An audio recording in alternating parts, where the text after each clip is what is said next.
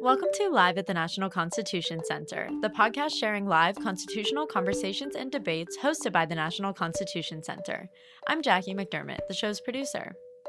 This episode looks back at some of America's greatest Supreme Court justices, including John Marshall, the fourth and longest serving Chief Justice of the Supreme Court and a founder of American constitutional law, as well as Justice John Marshall Harlan, author of a famous dissenting opinion in Plessy v. Ferguson, in which he argued against the separate but equal doctrine, and others.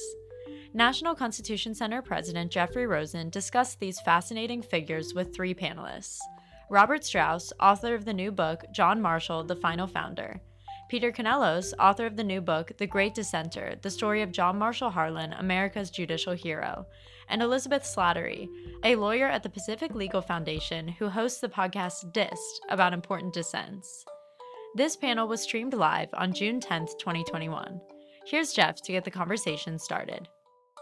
Thank you so much for joining Peter Canellos, Elizabeth Slattery, and Robert Strauss. Peter, let's begin with you. In your new path-breaking biography of John Marshall Harlan, you tell the story of a remarkable correspondence between John Marshall Harlan and Robert Harlan, where Robert warns John of the words, do, take care. Tell us about what those words were, what this relationship, why it's significant.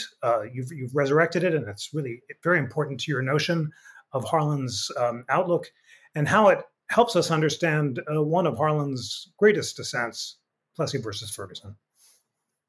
Thank you, Jeff. And I want to say it's an honor to be at the National Constitution Center as a regular visitor, and I'm pleased that you have a Harlan exhibit there as well. The relationship between Robert Harlan and John Marshall Harlan was something that was known in their lifetimes. Some newspapers in the Black community and racing press reported that they were half-brothers, but it has not been known since then the role that Robert Harlan played in helping John politically and helping to keep him viable as a candidate for the Supreme Court. Robert worked behind the scenes to make sure that John was trusted as a man from Kentucky, as a man who came from a slave-owning family. Robert grew up enslaved in John's house and was rumored to be the son of John's father, but he quickly became wealthy in his early 30s from the gold rush and went on to have this amazing life where he funded Black-owned businesses in Cincinnati. He traveled to Europe to become a horse racing pioneer internationally, bringing American mounts to challenge British racers in the Sport of Kings. He then came back after the Civil War to the United States and became a major civil rights leader in Ohio. So he had credibility at this crucial moment in 1876 and 1877 when Hayes is becoming president. Hayes has promised that he wants to put a Southerner on the Supreme Court. But much of Congress is still controlled by the so-called radical Republicans who were very mindful of protecting Black rights, and they were very distrustful of John Marshall Harlan.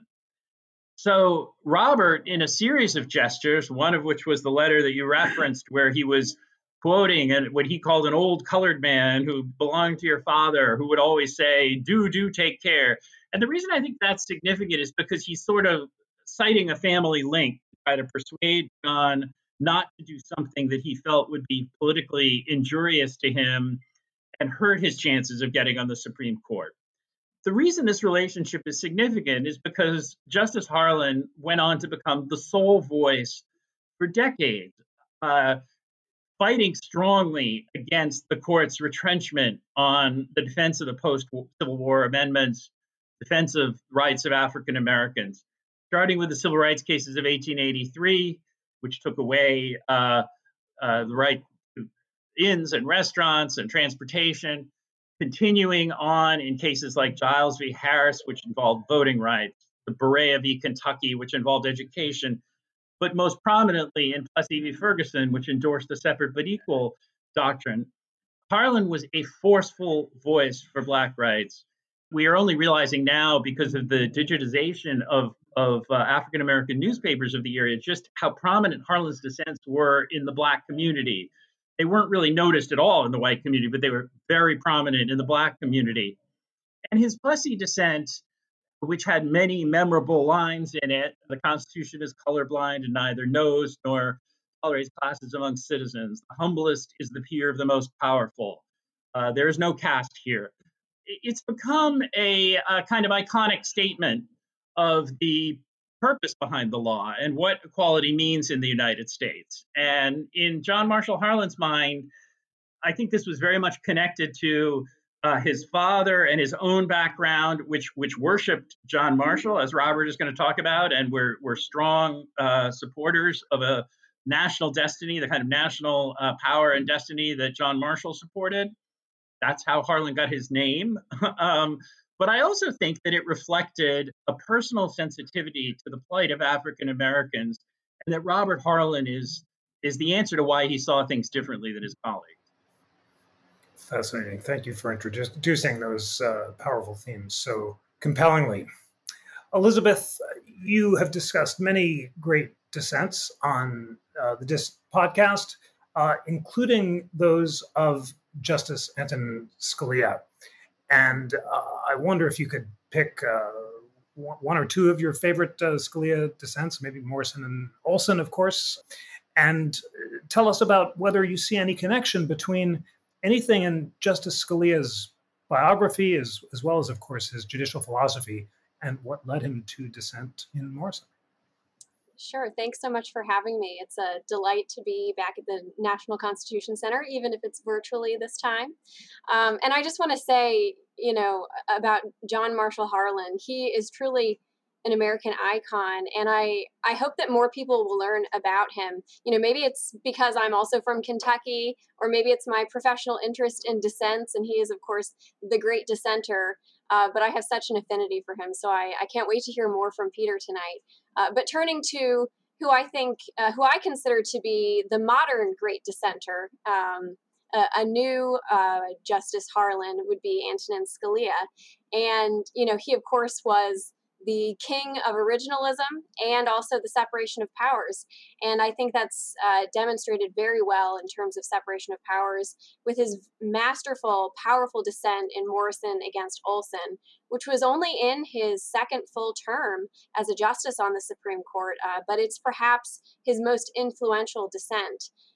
This was a case challenging the constitutionality of the independent counsel statute, which authorized the creation of an independent counsel who could lead investigations into executive branch officials. Ken Starr and the Whitewater scandal comes to mind. Congress gave the independent counsel tenure protection, so that person could only be fired for good cause, despite being a member of the executive branch.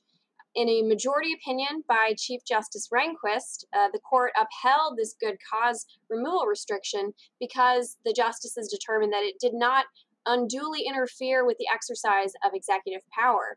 But Scalia saw it a different way, and he dissented in classic Scalia fashion. It's full of wonderful lines underscoring the importance of the structural separation of powers.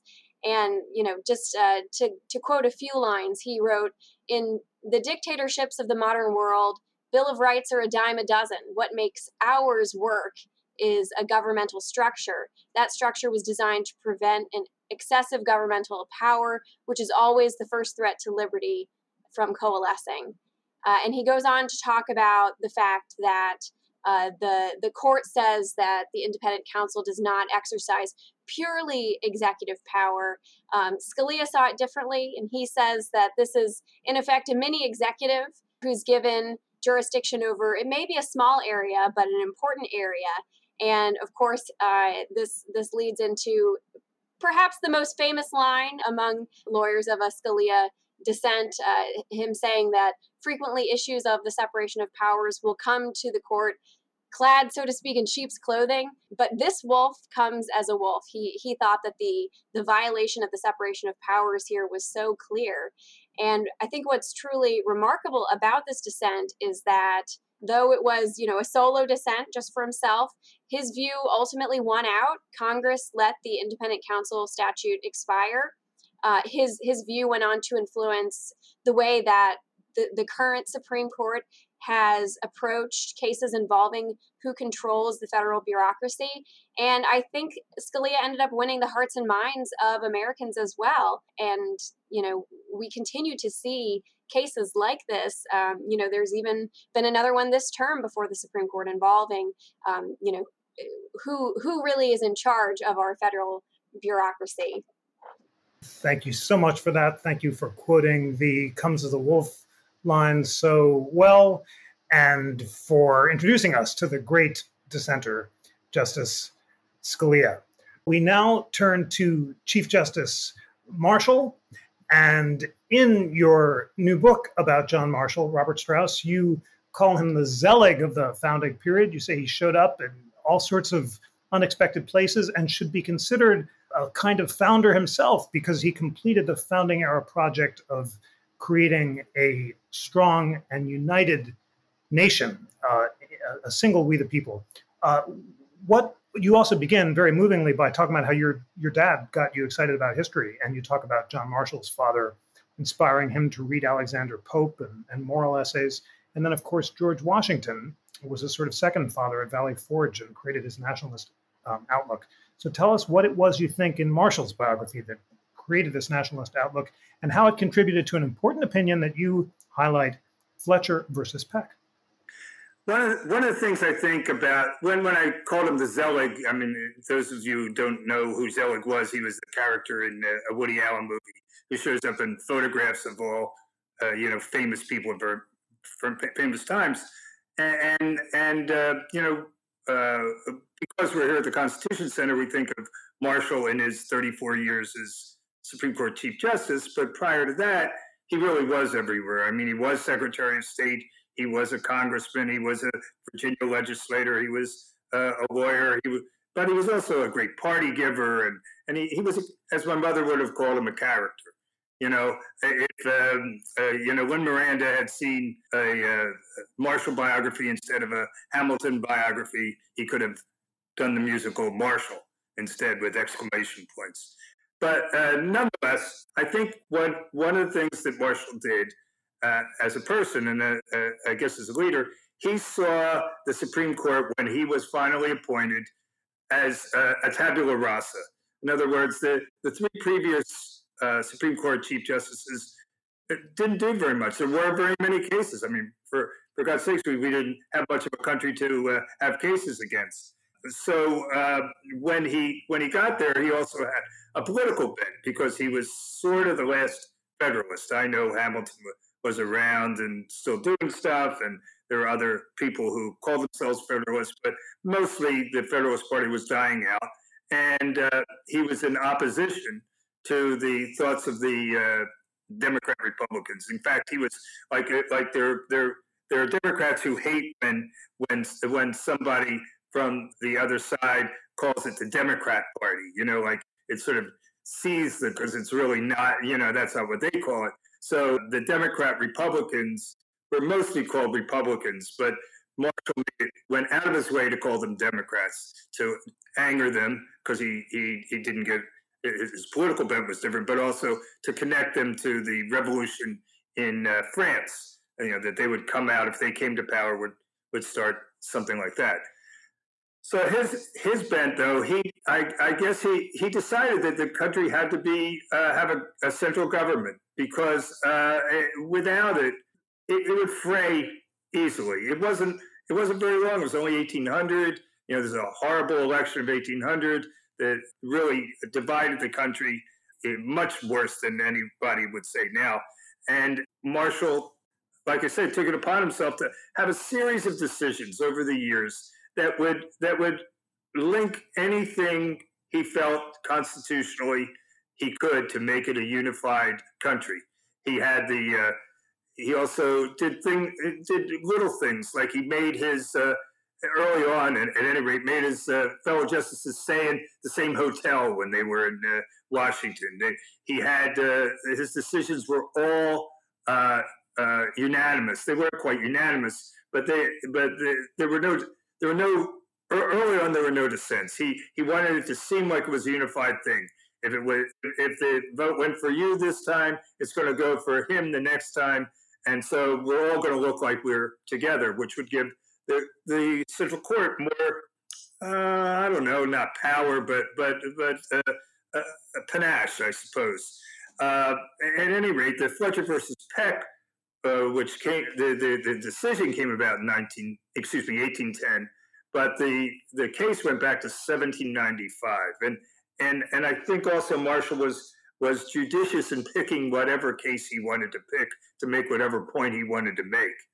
It comes out of a dubious set of circumstances anyway. Georgia took it upon itself to make some money and divide what they called the Yazoo lands. The Yazoo Indians owned tens of thousands of square miles that became Alabama and Mississippi, more or less. They divided it up into 4 parts, and they sold each part for $500,000 to developers. Well, that's sort of nothing even then. It was like a penny an acre or something like that. In any case, then bribes go back and forth in the legislature, and eventually the people don't like it in Georgia, and they vote the legislature out. Well, the new legislature comes in and has like a new one, invalidates the Yazoo Lands Act or whatever they called it down there.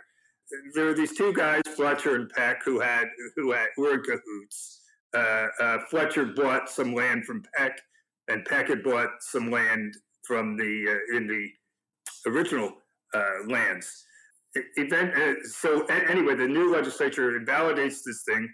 Fletcher wants to have his land that he bought from Peck. He sues. There's a suit that goes back and forth, and eventually it gets to the Supreme Court, and Marshall invalidates the second law because they said you can't have this new law and then invalidate contracts, and contracts were sacrosanct in the Constitution, he felt, and especially between individuals and states. And this was the first time a state law was invalidated by the Supreme Court. Thanks for emphasizing the sources of Marshall's nationalist vision, for explaining Fletcher, and reminding us that Marshall really did make unanimity a priority. He dissented seldom, only once in a constitutional case. And of course, the dissent rate went up dramatically, especially after the 1920s when the Judiciary Act was passed. But it was much more of an emphasis on unanimity than there is now. Peter Canellos, although Harlan is most famous for his dissenting opinions in cases involving equal protection and race, such as Plessy and the civil rights cases, you also note that he dissented in cases involving economic liberty. E.C. Knight, the Pollock case, which struck down income tax, the Lochner case, which struck down maximum hour laws. Tell us about those dissents and what in his biography led him to those positions. The thing that's extraordinary there, and I had, while I had heard about those cases, I had not fully appreciated until looking more closely into Justice Harlan's career, was the extent to which the Supreme Court played a role in extending the inequalities of the Gilded Age.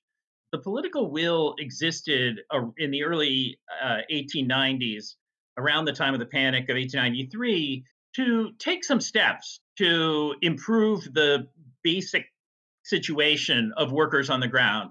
The Sherman Antitrust Act was passed.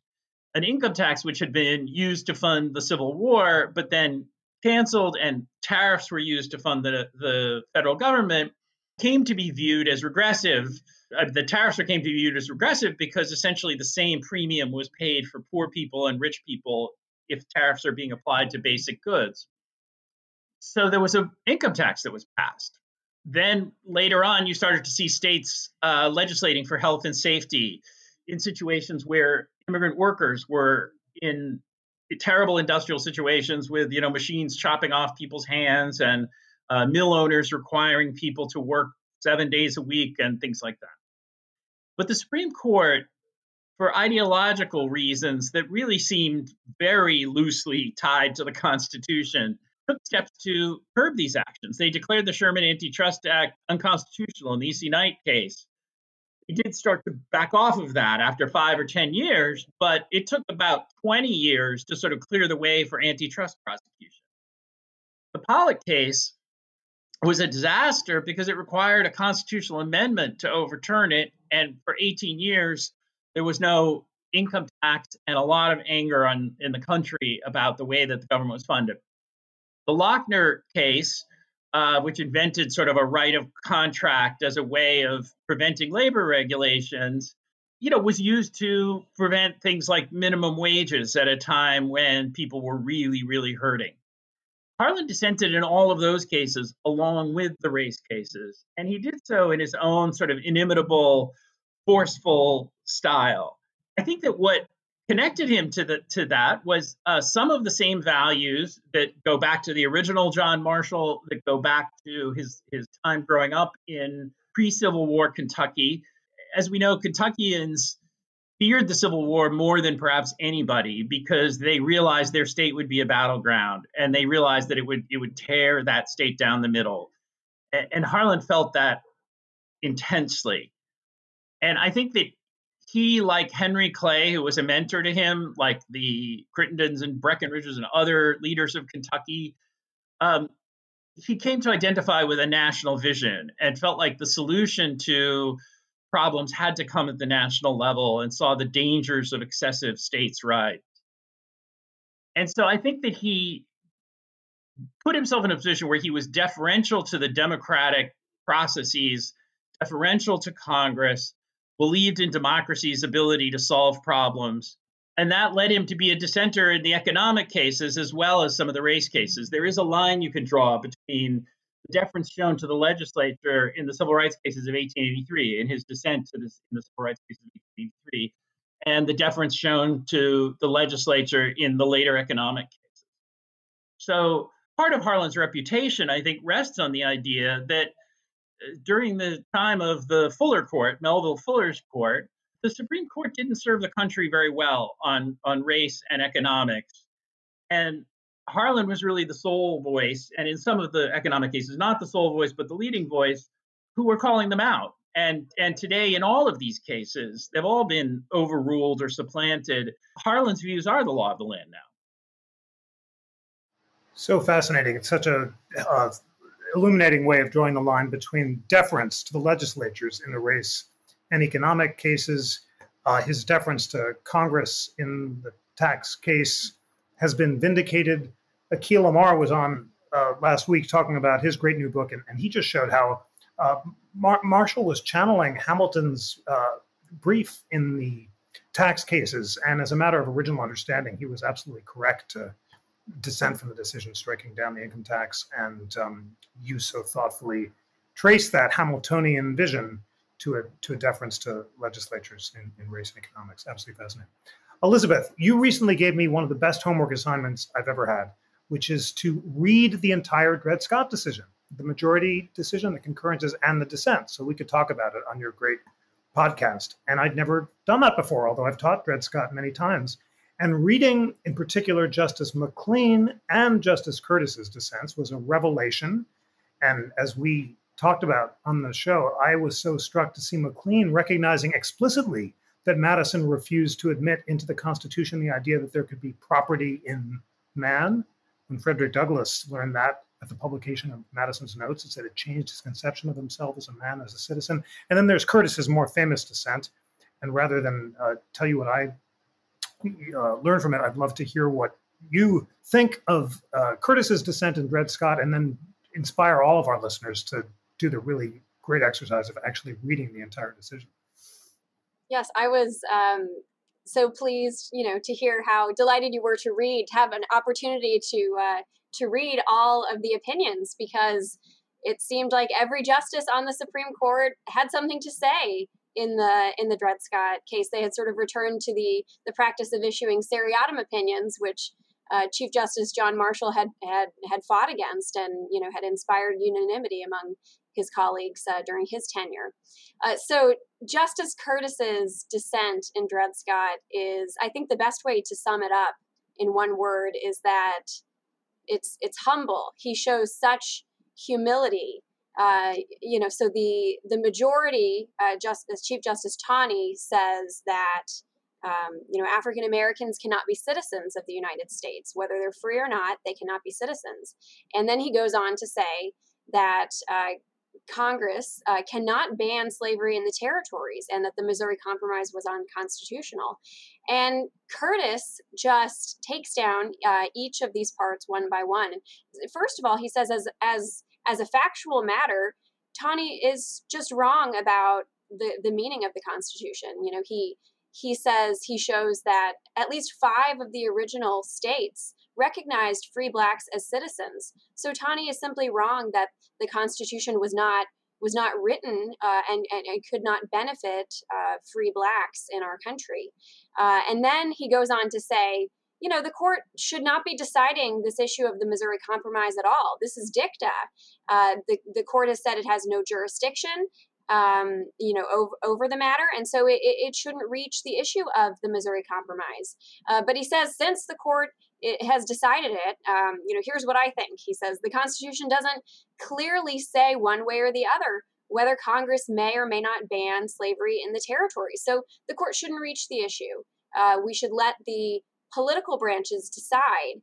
And, I think a very charitable reading of Chief Justice Taney's opinion or his motivations was that he was hoping to settle the matter of slavery, as President Buchanan would say, settle the matter for the country and move along.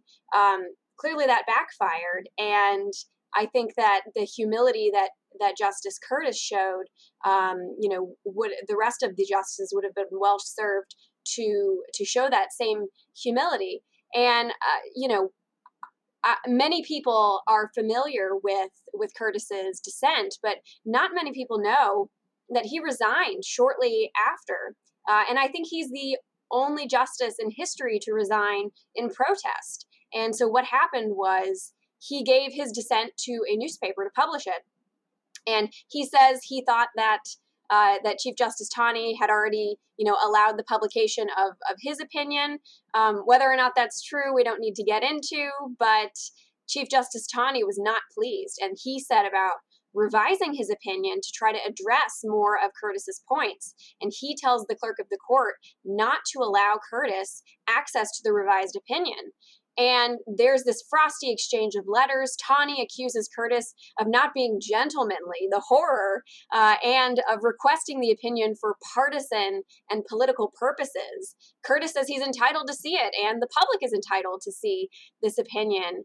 And ultimately, it was, of course, eventually published. All of them were, and everyone could see the shallow sophistry, as one contemporary newspaper called the Chief Justice's opinion. But this led Justice Curtis to resign just a few months later, and he cited his lack of confidence in the court and a lack of willingness among the justices to cooperate. And, you have to wonder if our country would have been better served if Benjamin Curtis would have remained on the Supreme Court longer.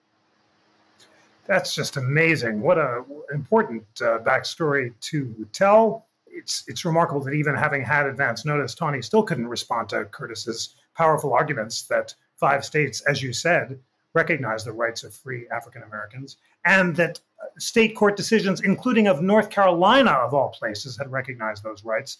And you strongly show us how important the political backstory was and the value of reading dissents. Robert Strauss, because you've written about Buchanan as the worst president ever, if you want to add anything more to the incredible interactions between Taney and Buchanan at Buchanan's inauguration, when Buchanan, on his inauguration day, endorsed Dred Scott and basically said the Supreme Court's about to solve the question, and it issued the decision 2 days later. And then back to Marshall, we can't talk about him without his most famous decision, of course, which is Marbury, and there are many ways to tell the story of Marbury. So tell our friends what you want them to know about Marbury versus Madison. Well, I love that Kentucky is so well represented here in both talking and Elizabeth speaking here. One of the things about Marshall was a big advocate of Kentucky becoming a state because his father had moved there, and were it to become a state, it wouldn't just be an adjunct of Virginia, it would be its own thing, and his father he felt would prosper more. So he pushed that in the Virginia legislature. we have to remember how important Virginia was in the early part of this country. In the 1790 census, the first census, it still had 21% of the people in the United States lived in Virginia. So when you know that all these founding fathers or whatever, Madison, Washington, Jefferson, Monroe, Marshall, Patrick Henry, and so on, came from Virginia, well, that was because it was the most important state. We've actually, I view this as our country has gone from a Virginia-centric state to a New York-centric country, and now a California-centric country in a certain way. Not that the populations moved along with them, but sort of the sensibility of the country.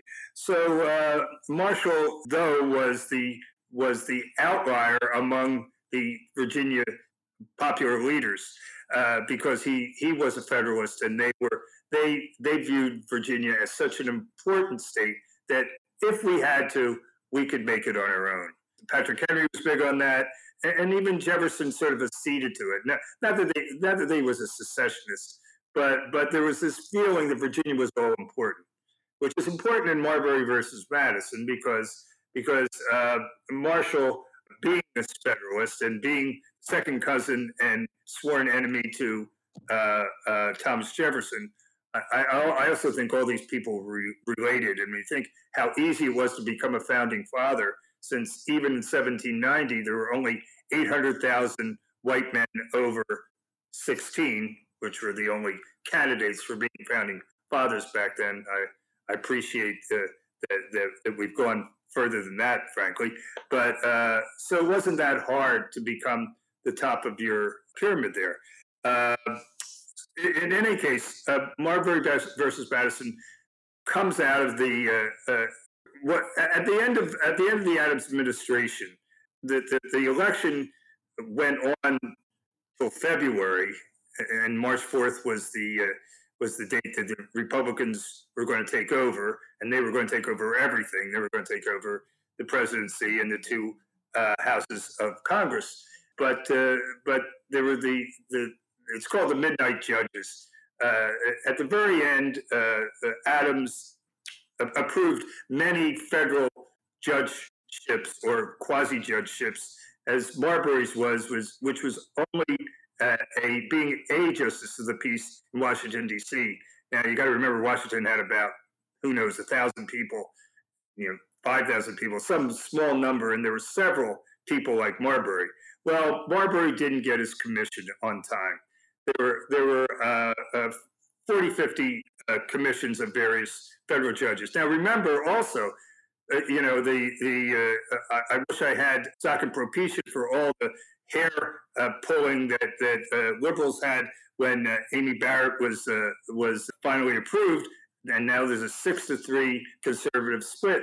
Well, in 1800 or 1801, when Jefferson took over, he was president, he had Congress, but every single federal judge in the country was a Federalist because there were only Federalist presidents supporting them, appointing them. So this was a problem that Jefferson and Madison finally saw, but could do nothing about it. So the one thing they did do is they passed a Judiciary Act that would delay the next Supreme Court term till February of 1803. So the Supreme Court didn't meet for basically the first 2 years of Jefferson's term. But Marshall was looking out, and he saw this case that he could do something about, and it was Marbury versus Madison.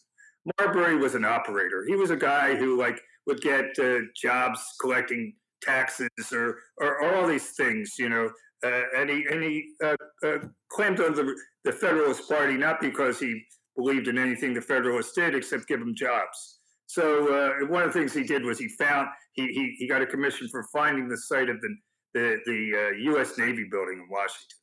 So, but he wanted this commission because he saw the Federalists going out of power, and he better get this one, as justice of the peace. So he sues and says that it should go right to the Supreme Court, which Marshall, in the end, assents to.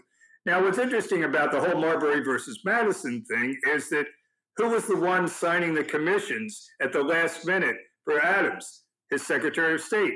Who was his Secretary of State? John Marshall. So, for those of you out there that think that there's collusion between the branches, well, Marshall was at the same time Secretary of State and Supreme Court Chief Justice. You can imagine John Roberts walking over to the White House one day and Biden saying, I don't like the guy I got in here. Would you mind doing a couple of extra things for me? Go up and settle some peace treaties or something. Anyway, so one of the things that Marshall just found how to do, and I guess it really wasn't something that was going on in courts in Europe, is that he would take this, like I say, this case, find something in it that he could sort of parcel out to the other side. He was good at that. He would give something to the other side, and then he'd decide what he wanted to decide. So we're in this case where it should have been recused in the first place. But part of the pleadings in the case were held in a hotel lobby because one of the Supreme Court justices had gout, couldn't make it to the to the basement of the Senate building where the trial would normally be, and so Marshall decided to do the Mohammed to the mountain moment, and he brought the case to the hotel lobby where the gout man could make it down to the first floor. In any case,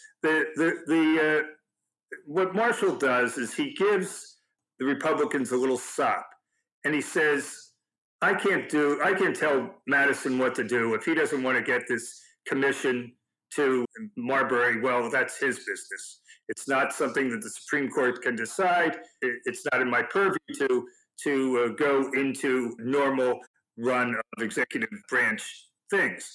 But what I can tell you is that the whole thing violates the Judiciary Act of 1789.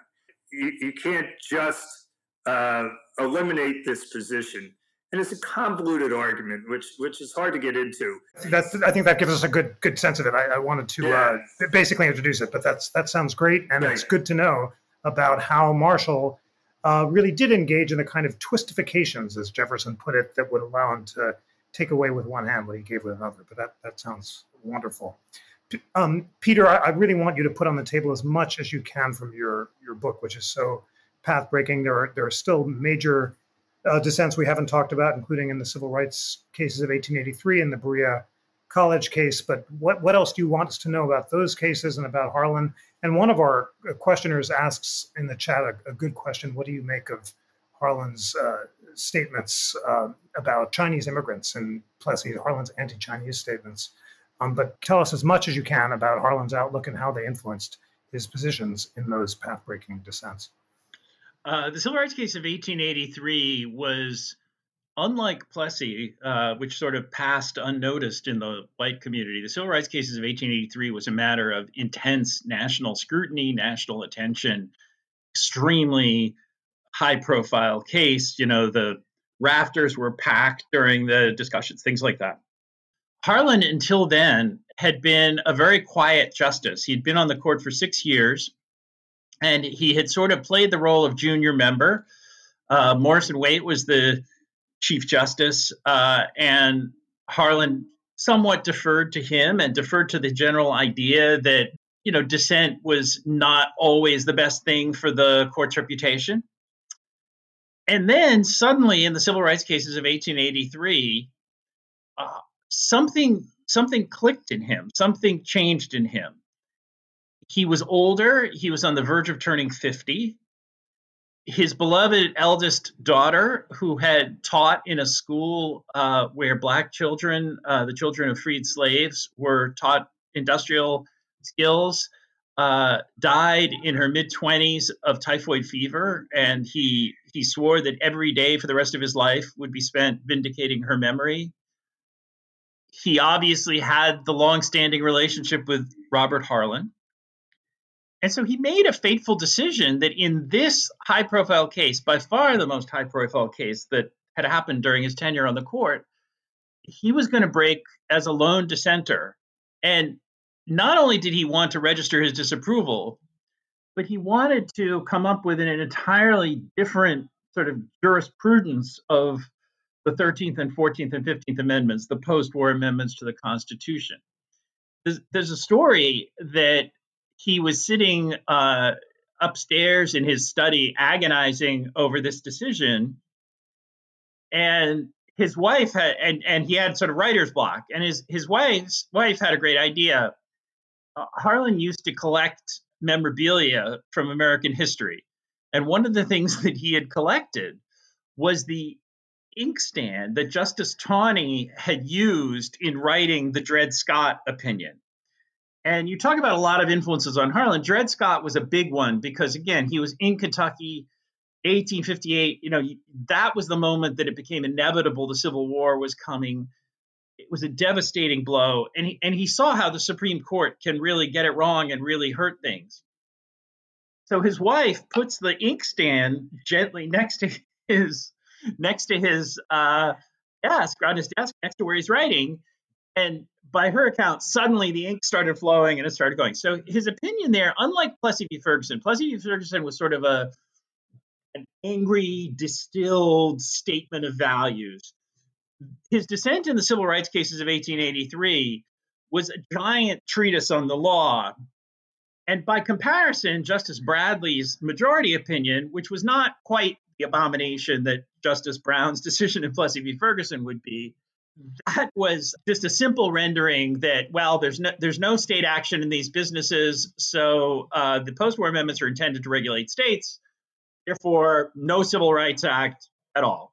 So Harlan then painstakingly shows how in common law, things like inns and restaurants and transportation have been considered arms of the state because they provide services that are essential to commerce. He speculates that the bill could be sustained under the Commerce Clause, which is what actually happens 80 years later in the Heart of Atlanta case in 1965.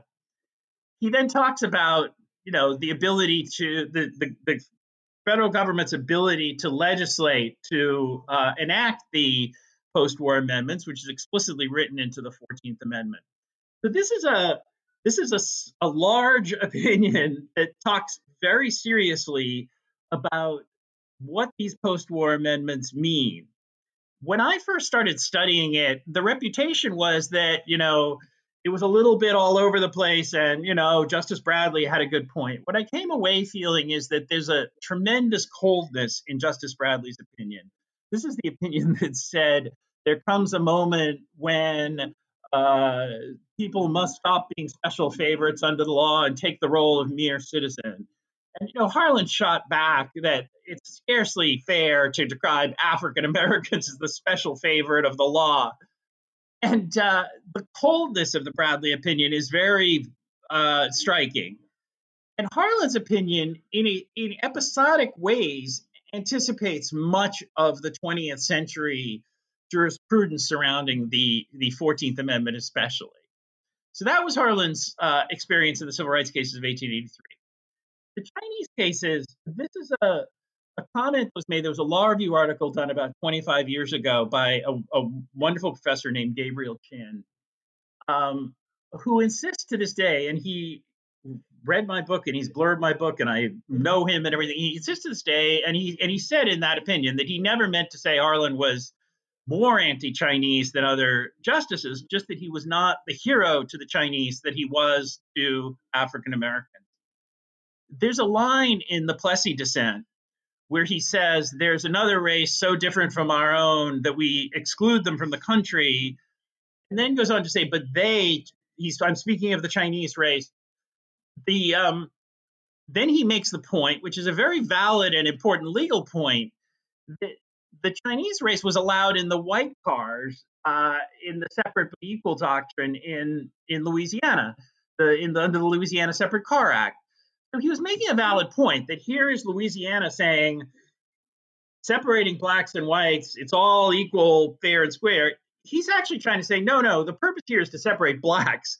It's not to put each race in their own cars, to separate blacks. And that's the point he's making about the Chinese. But with that sort of lead in of saying there's a race that's so different from our own that we exclude them, I think some people can read it as saying that he was agreeing with the decision to exclude them.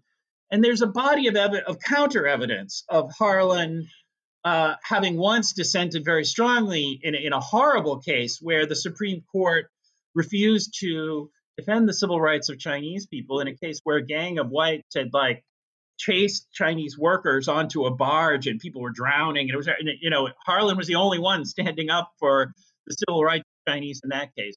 Later in the insular cases, he's the only one stating that that without any reservation, Filipinos and Hawaiians deserve full constitutional rights.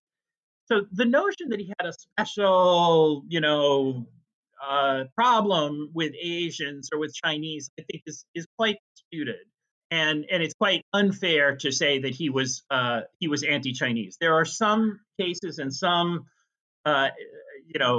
evidence that he was not a hero to the Chinese, that he was the way he was to the African Americans, and I think that is a point that Jack Chin and I agree on, but not he had some special, unusual animus towards the Chinese. Thank you very much for all that, for drawing that connection also between Dred Scott and the civil rights cases. Harlan writing from Taney's inkwell, and Harlan named for Chief Justice Marshall. There is a powerful symmetry.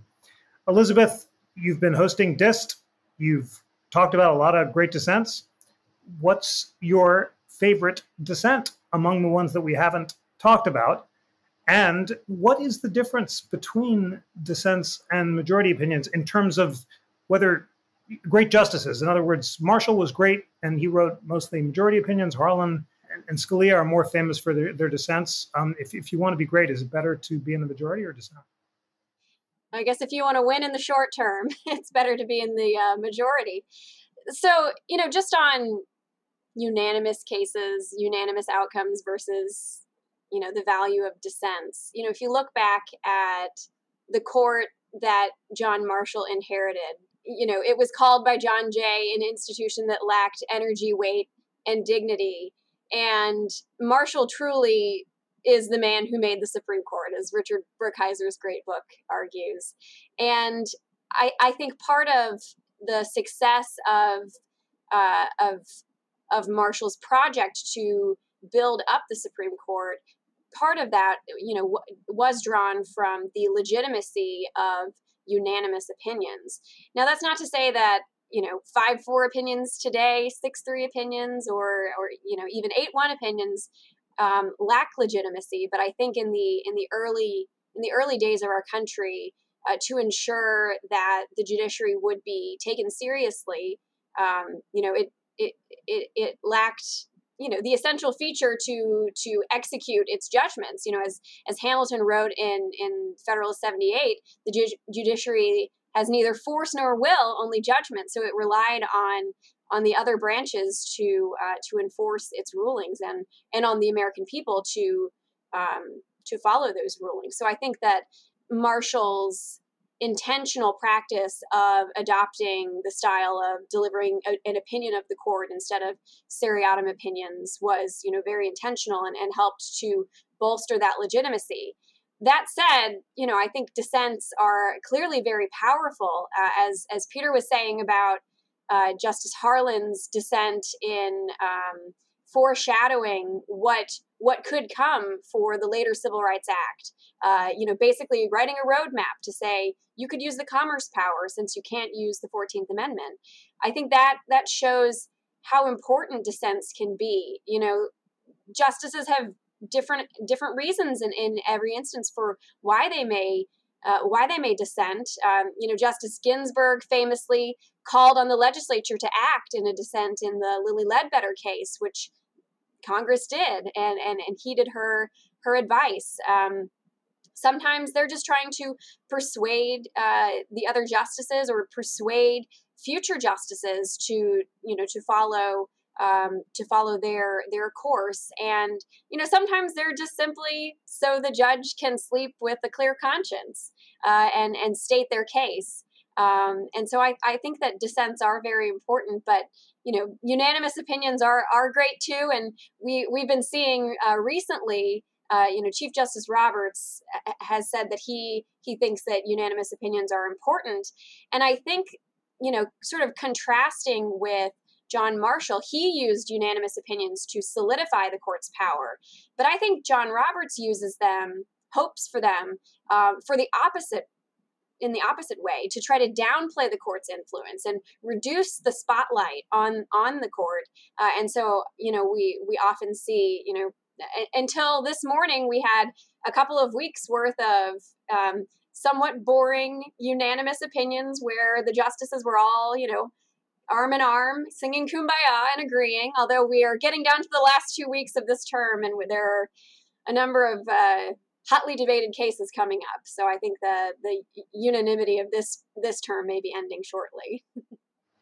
It may indeed. We just recorded today's We the People podcast about this morning's decision, which, not boring, were lower profile, surprising ideological alignments. And as you say, the best is yet to come. Robert Strauss, the last word in this excellent discussion is to you.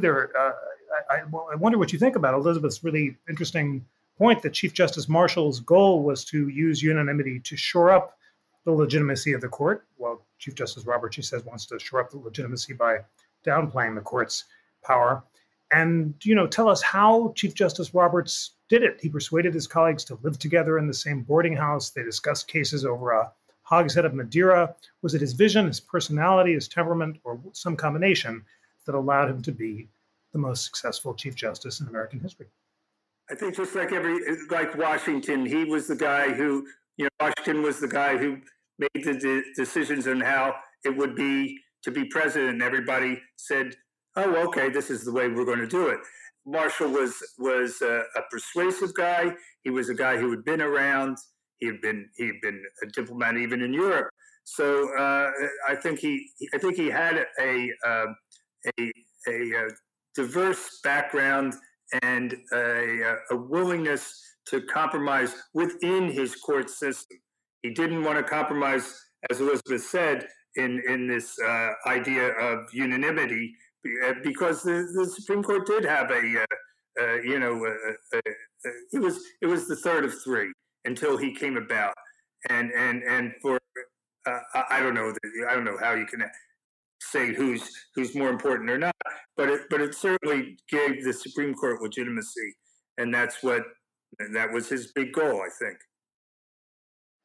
Thank you so much for that concise and illuminating analysis of how Marshall achieved his goal of unanimity, and for wrapping up a really wonderful discussion exactly on time, which is always our goal here at the NCC. Thank you so much, Peter Canellos, Elizabeth Slattery, Robert Strauss, for a great discussion. Friends, thank you for joining. Please check out Peter's new book on John Marshall Harlan, Robert's new book on John Marshall, and Elizabeth Slattery's wonderful podcast, Dist. Thanks again to you all, and see you soon.